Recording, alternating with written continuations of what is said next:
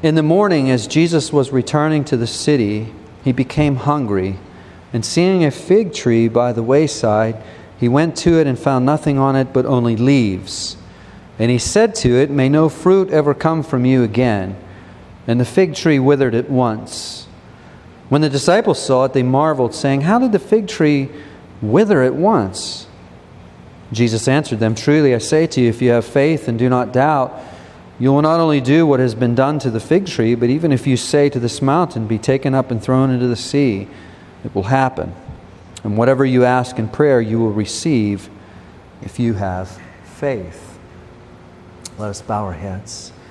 Heavenly Father, we thank you, Lord, for giving us this precious word that we have this morning. We do pray, O Lord, for the work of the Holy Spirit in our hearts this morning as we study your word together, Lord. We ask that you would teach us. We pray, the Lord, that we would all hear your voice this morning. In Jesus' precious name, amen.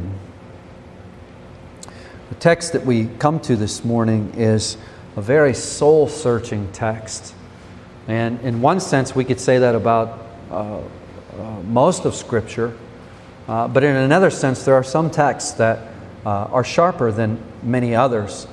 For instance, when you're reading books like Nehemiah and you read about the inventory of the exiles that come out of Babylon into the Promised Land, it's probably unlikely that many of us will get real convicted of our sins in reading that. But there's other passages that really cut right to the heart. And this particular passage is one of those passages. And because I'm handling such a sharp text this morning, I pray that the Holy Spirit would give us His wisdom and extra care in handling it.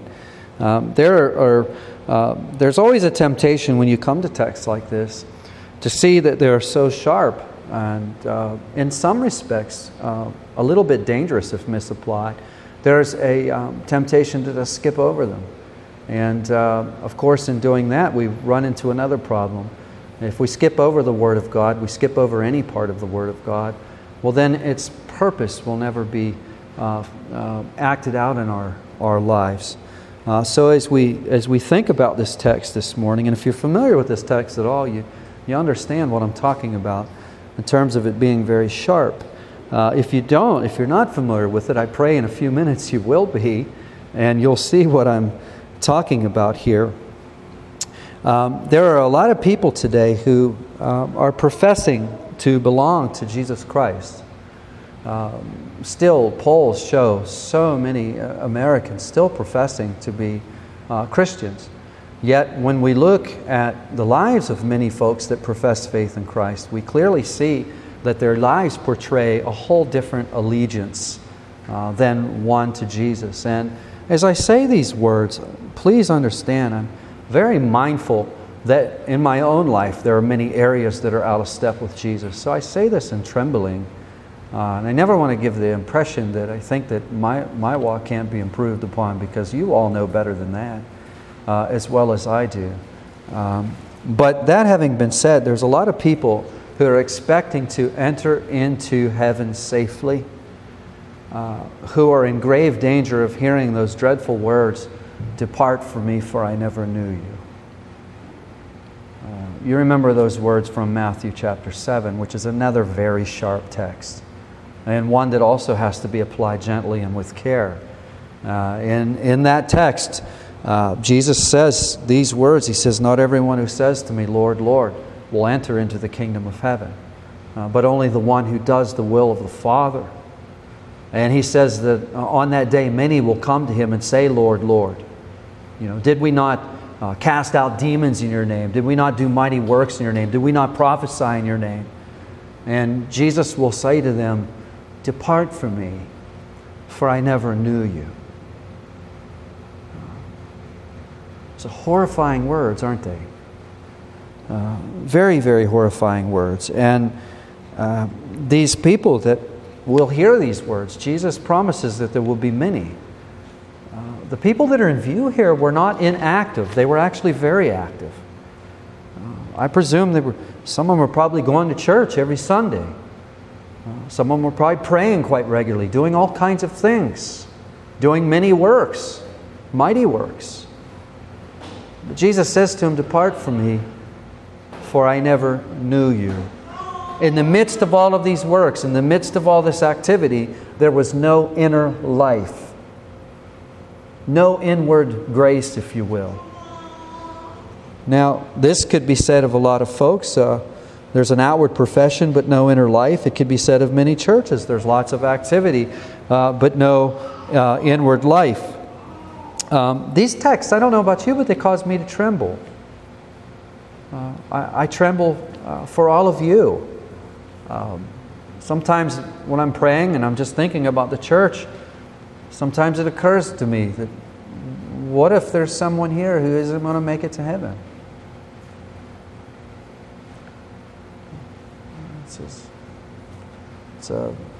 It's a soul-searching thought, isn't it? They cause me to tremble. There's a lot of people who are going to hear those words, "Depart from me, for I never knew you." So we must take these texts very seriously. The text that we come to this morning is one such text. What I want to do this morning is explain verses 18 and 19. This very, very famous story of Jesus with the fig tree. I want to explain that text. And then after explaining it, I think as I explain it, you're going to see that the application to the church, which will be the first application I want to make this morning. And then the second application will be zooming in just a little closer to us as individuals. So let's start with explaining the text. We're told in verse 18 that in the morning, as Jesus was returning to the city, he became hungry. Now here we see the humanity of Jesus in view. He became hungry just like we do.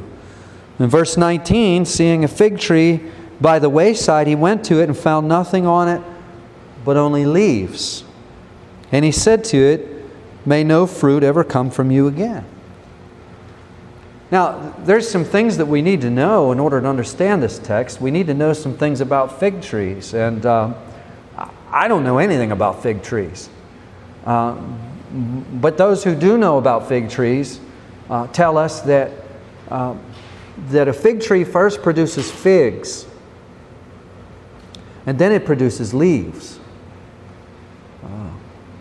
It produces figs first, and then leaves. And the interesting thing about our text, Mark in his gospel also tells us this story, and he tells us that it wasn't even the season for figs yet. It wasn't even fig season, if you will. And we might ask, well, if it wasn't the season for figs, then why did Jesus expect to find figs on the tree? And the answer is quite simple, isn't it? It's because it had leaves. If we grew up in that region, we would all know this. Everybody looks forward to summertime, don't they? One of the signs of the change of the seasons would be those little figs beginning to bloom on the fig tree. And then after you saw the figs, then you'd start to see the leaves. And Jesus sees this tree. It's not even season for figs, and it's remarkable because there's this tree full of leaves. And Jesus goes to it because he's hungry. What's he expecting to find? He's expecting to find figs. He's expecting to find fruit. He inspects the tree, and he learns that there's no fruit on it at all. Now, what's going on here? This tree is advertising itself to be fruitful, isn't it? Yet it has no fruit. Now, let's think about that in the context that it's in this morning. The religious leaders of the day were advertising themselves to be the people of God. They had the temple rules and regulations. They had their sacrifices. They had their prayers. They had their synagogue meetings, etc., etc., etc. They were church-going folks. They went through all of the motions. They did all of the things. They were up bright and early on the Sabbath day, if you will, going through all the motions. But yet last week we saw incredible corruption taking place in the church, didn't we? In the courts of the Gentiles. People were being oppressed financially. They were being ripped off, actually. And nobody could have possibly worshipped in that area. And furthermore, they're trying to get rid of Jesus, aren't they? They're trying everything they can to get rid of Jesus. Now, those who are familiar with the Old Testament will also recall that Israel is often referred to as a vine or a vineyard or a fig tree. That's why I chose Isaiah chapter 5 this morning. In Isaiah 5:7, in fact, we're told that in that passage, the vineyard represents the house of Israel. In other words, the vineyard represents the people of God. And in other passages, it's the fig tree. In Jeremiah 8:13, we read these words, God speaking through Jeremiah, "When I would gather them, declares the Lord, there are no grapes on the vine nor figs on the fig tree." So we see there's a lot of prophetic utterance that involves illustrations that use the fig tree or the vineyard or the vine. And furthermore, Israel didn't always, if you know the story of the Old Testament, you know Israel did not always remain faithful. And as Israel fell into faithlessness, if you will, or unfaithfulness, the Lord sent prophets to her. And the prophets called her back to faithfulness. And in a lot of those utterances, the prophets would illustrate what's going to happen to them if they don't come back by using the fig tree or the vine, if you will, or the vineyard. We have one such text here. Hosea 2:12 says, "I will lay waste her vines and her fig trees." So we see that here the fig tree and the vine is again being used as an illustration. And in this sense, not just an illustration of the people of God, but an illustration of judgment for the people of God. So when we put all this together and we go back to Matthew, we see that what Jesus is doing here with this fig tree is pregnant with all kinds of symbolism, isn't it? Oftentimes the fig tree represents the people of God. And in the prophets, the withering of the fig tree represents judgment on the people of God, if you will. Now, what's going on here? Here's this fig tree in leaf, advertising itself to be fruitful. Jesus goes to it. He inspects it. He discovers there's no fruit on it at all. And what happens to it? It's judged. He curses it and it withers. In the same way, the religious institution of Jesus' day were advertising themselves as the people of God. We advertise ourselves as the people of God as soon as we call ourselves Christians. If we call ourselves a Christian, then we've got leaves. Can you see that connection? These religious institution of Jesus' day was advertising themselves as the people of God, but they were fruitless. And therefore they were ripe for judgment. And as we continue in Matthew, we're going to see, especially in Matthew 23, and Matthew 24, Matthew 25, Jesus begins to really denounce the hypocrisy of his day, because that's what's in view. Hypocrisy is when we pretend to be something that we're not. The word goes all the way back to the Greek tragedies, and originally the hypocrite was an actor. It was someone who wore a mask. Have you ever seen some movies that depict the ancient tragedies where the costume really was just almost like a pair of glasses on a little stick that the actor would hold up to his eyes? Has anybody seen that? That was the hypocrite. It was someone who was in character. They were pretending to be somebody who they were not. That is what is in view here. Now, I think with this explanation, we're now really starting to see some of the application. This text has a powerful application for the church today. After the resurrection of Christ and the sending of the Holy Spirit at Pentecost, we all know the apostles went through all the Holy Land, didn't they? And the disciples went through the Holy Land and through the whole known world, preaching the gospel. And as they did so, the Lord accompanied the preaching of the gospel with His powerful grace, and churches began to spring up all over the place, didn't they? Hundreds and hundreds of churches began to spring up all over the known world. But by the time of the end of the first century, we already know there were many problems in the churches. Paul writes letters to address problems that are in the church. John does as well. Peter does. The author to the letter of the Hebrews does. But in the book of Revelation, chapters 2 and 3 are very instructive in these regards. Jesus gives words to 7 churches that are in Asia Minor. 7 particular churches. And these churches actually represent the church, if you will. There are instructions that are given at a particular time to particular churches, but they represent the church.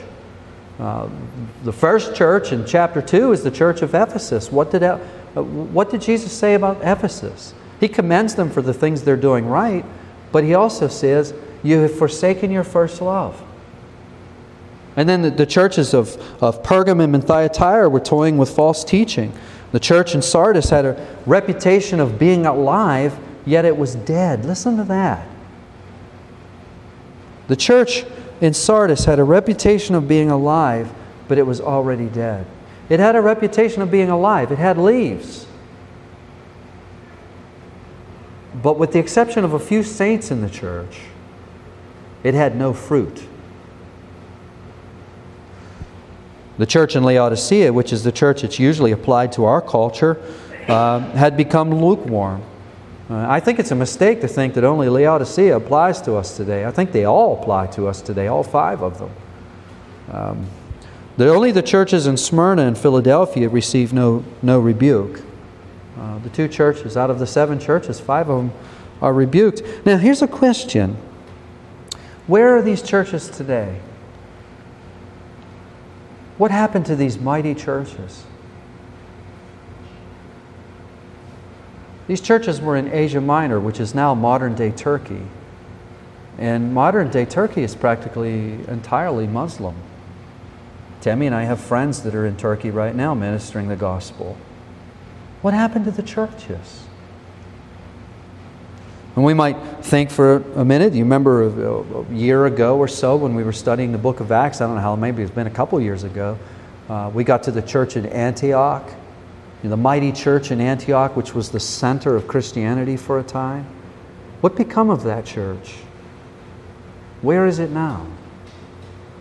And we might go down through the corridors of time all the way down to the 16th century and think of Calvin's Geneva, and that great church that was in Geneva. Where is it now? Or the church in Scotland, if you will. The church in Scotland is still in existence, but it would hardly be recognized by its fathers. What happened? What went wrong? What happened to all of these mighty churches that were not only in leaf but bearing great fruit? What happened to them? Well, over time the fruit began to diminish, didn't it?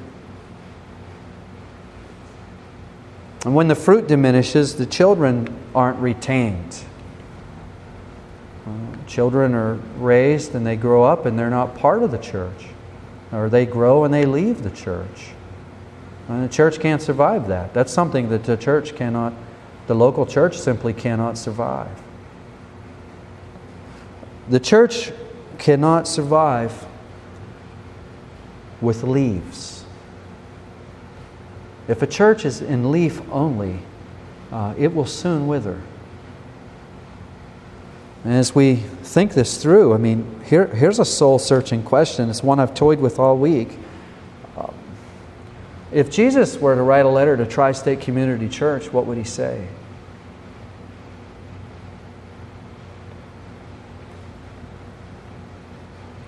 I can see it on your faces, yeah, and I think you can see it on mine. That's a soul-searching question, isn't it?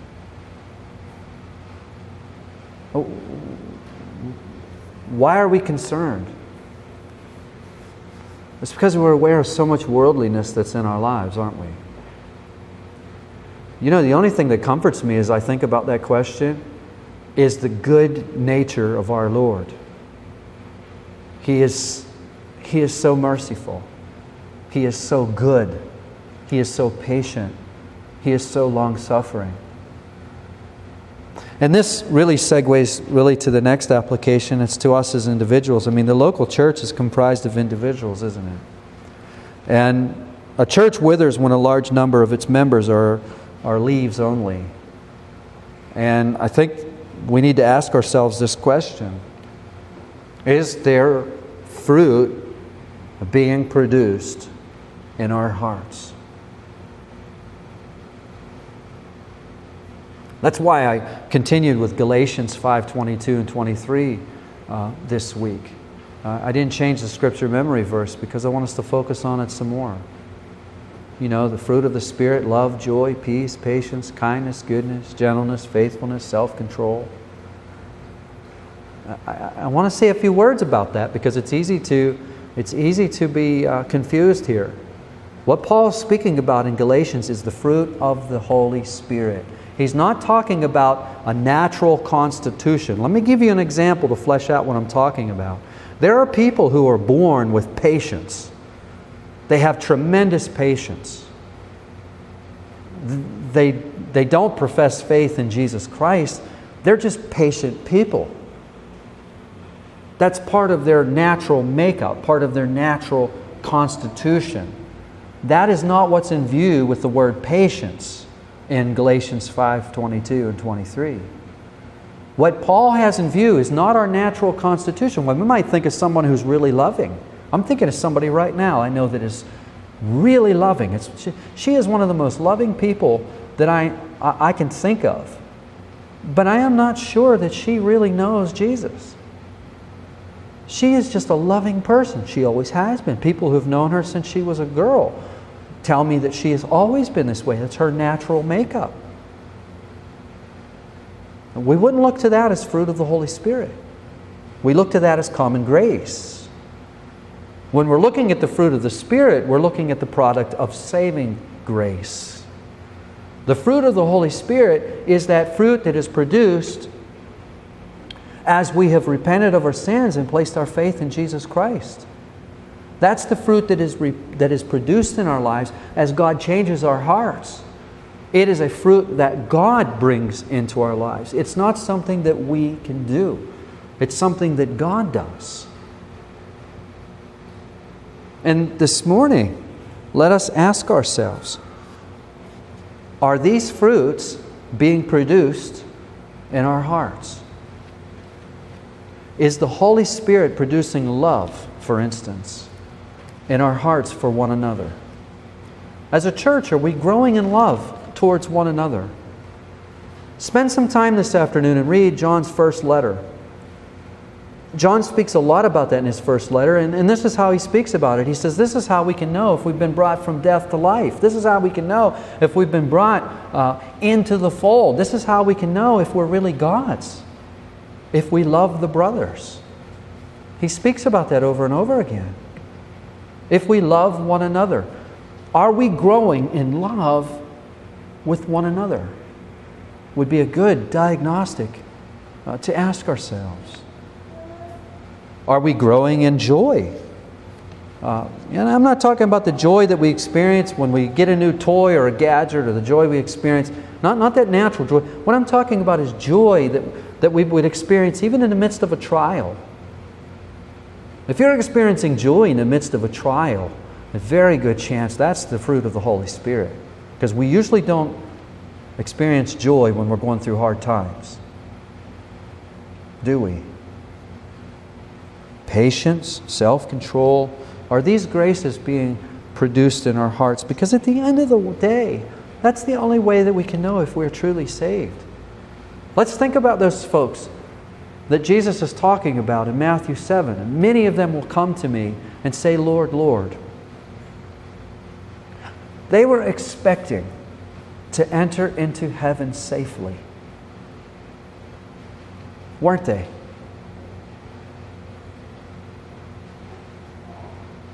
But they won't. Now, we might, I think at this point, we probably should really consider a word or two about grace. You know, I promised to conclude this message with a word or two about grace. See why I promised that? This is really soul-searching stuff, isn't it? It's important stuff. Does anybody think this is not important? It's not something we want to skip, is it? It's so very, very important. It's painful soul-searching, and it's also soul-searching that needs to be handled with care. You know, someone might be thinking here, as they're thinking about fruit in their hearts, they might be thinking, well, you know something, I know that I'm not producing, I know there's not as much fruit in my life as there should be. I know there's not as much fruit as there should be. That's not what's in view here, and that's not what I'm talking about here. When Jesus goes to the fig tree, He doesn't rebuke the fig tree because it wasn't as fruitful as it should have been. He judges the fig tree because there's no fruit on it at all. Right? That's what's in view here. If we look into our hearts and first of all, if all of us look into our hearts, we're all going to come to the conclusion that we're not as fruitful as we should be. Everyone in this room will come to that conclusion. We can talk about that another day. But what's in view here with this text now is there any fruit being produced in our hearts? And if the answer to that question is no, Jesus has this covered for us. We need not wonder what's wrong here. Think about the famous passage in John 15 where Jesus says, I am the vine and you are the branches. He says, apart from me, you can do what? Nothing. If we look into our hearts and we do not see these graces that Paul's talking about in Galatians 5:22 and 23, love, joy, peace, patience, kindness, goodness, gentleness, faithfulness, self-control. If we look in our hearts and we don't see these things, what's going on? A very good chance we're severed from the vine. And if that's the case, forget about fruit right now. That's not the order of business right now. Forget about fruit. Go to the vine. Look to the vine. Who is the vine? Christ is the vine. We look to our Lord. We look to our Savior. Confess the fact. Lord, I don't think there's any fruit in my life. I'm not sure, but it doesn't look that way. Is it true that I'm severed from you? I never thought I was severed from you. Listen, I am a person who thought I was in the Lord for many years of my life, only to discover that I have severed from the Lord for many years of my life. When we make that discovery, it's a blessing. It's a curse to never make the discovery and to go on believing that you're going to safely enter into God's heaven, only to discover you're going to be cast away. So if we don't think there's any fruit in our hearts, well, we go to the Lord. We ask Him to give us the gift of faith and repentance, that we would truly become right with Him. And that's our first order of business. It's not fruitfulness. And let me go ahead and say a word about the fact as well, because some of you obviously have walked with the Lord for a long period of time. And if you're like me, you're still thinking of the fact that we're not as fruitful as we should be. Well, what do we do about that? If we look to our lives and we say we're not as fruitful as we should be, what is the answer to that? Do we try harder? Is that what we do? Again, the message is pretty much the same. We look to the Lord. We look to Christ. Look at Jesus on the cross. What's He doing up there? He's dying in our place. Look to all of these, spend the afternoon, just read a few stories in the gospel and look what Jesus is doing. What's He doing? He's earning a perfect righteousness. So He can do what? So He can give it to us.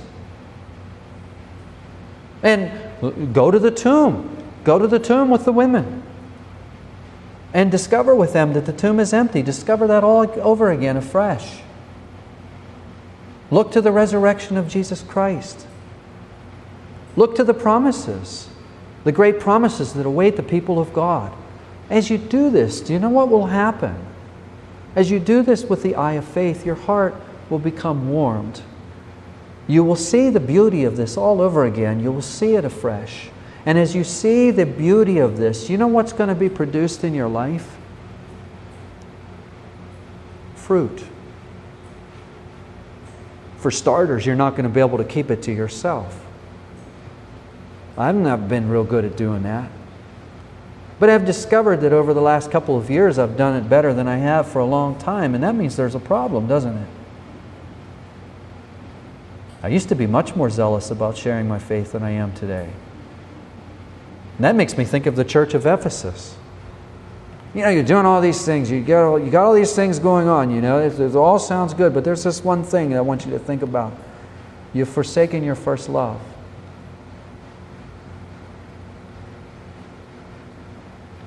This is soul-searching stuff, isn't it? Heavenly Father, Lord, as we ponder these things,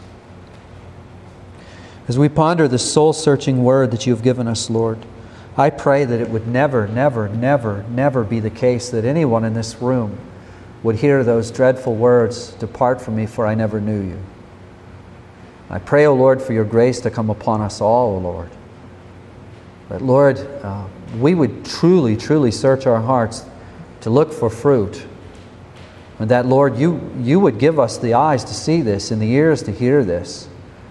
And if we discover there's no fruit in our lives, Lord, that I pray that you would not leave us alone until we have truly repented of our sins and come to you in saving faith and trust. And, oh Lord, I pray that as we go forth from this place, Lord, that we would truly be looking to you, O Lord, to renew our hearts afresh this morning, to think of the sobriety of these texts, how important and utterly important they are. There could be nothing more important than this. O Lord, search us and know us and reveal to us our hidden faults, we pray. In Jesus' precious name. Everyone said, Amen.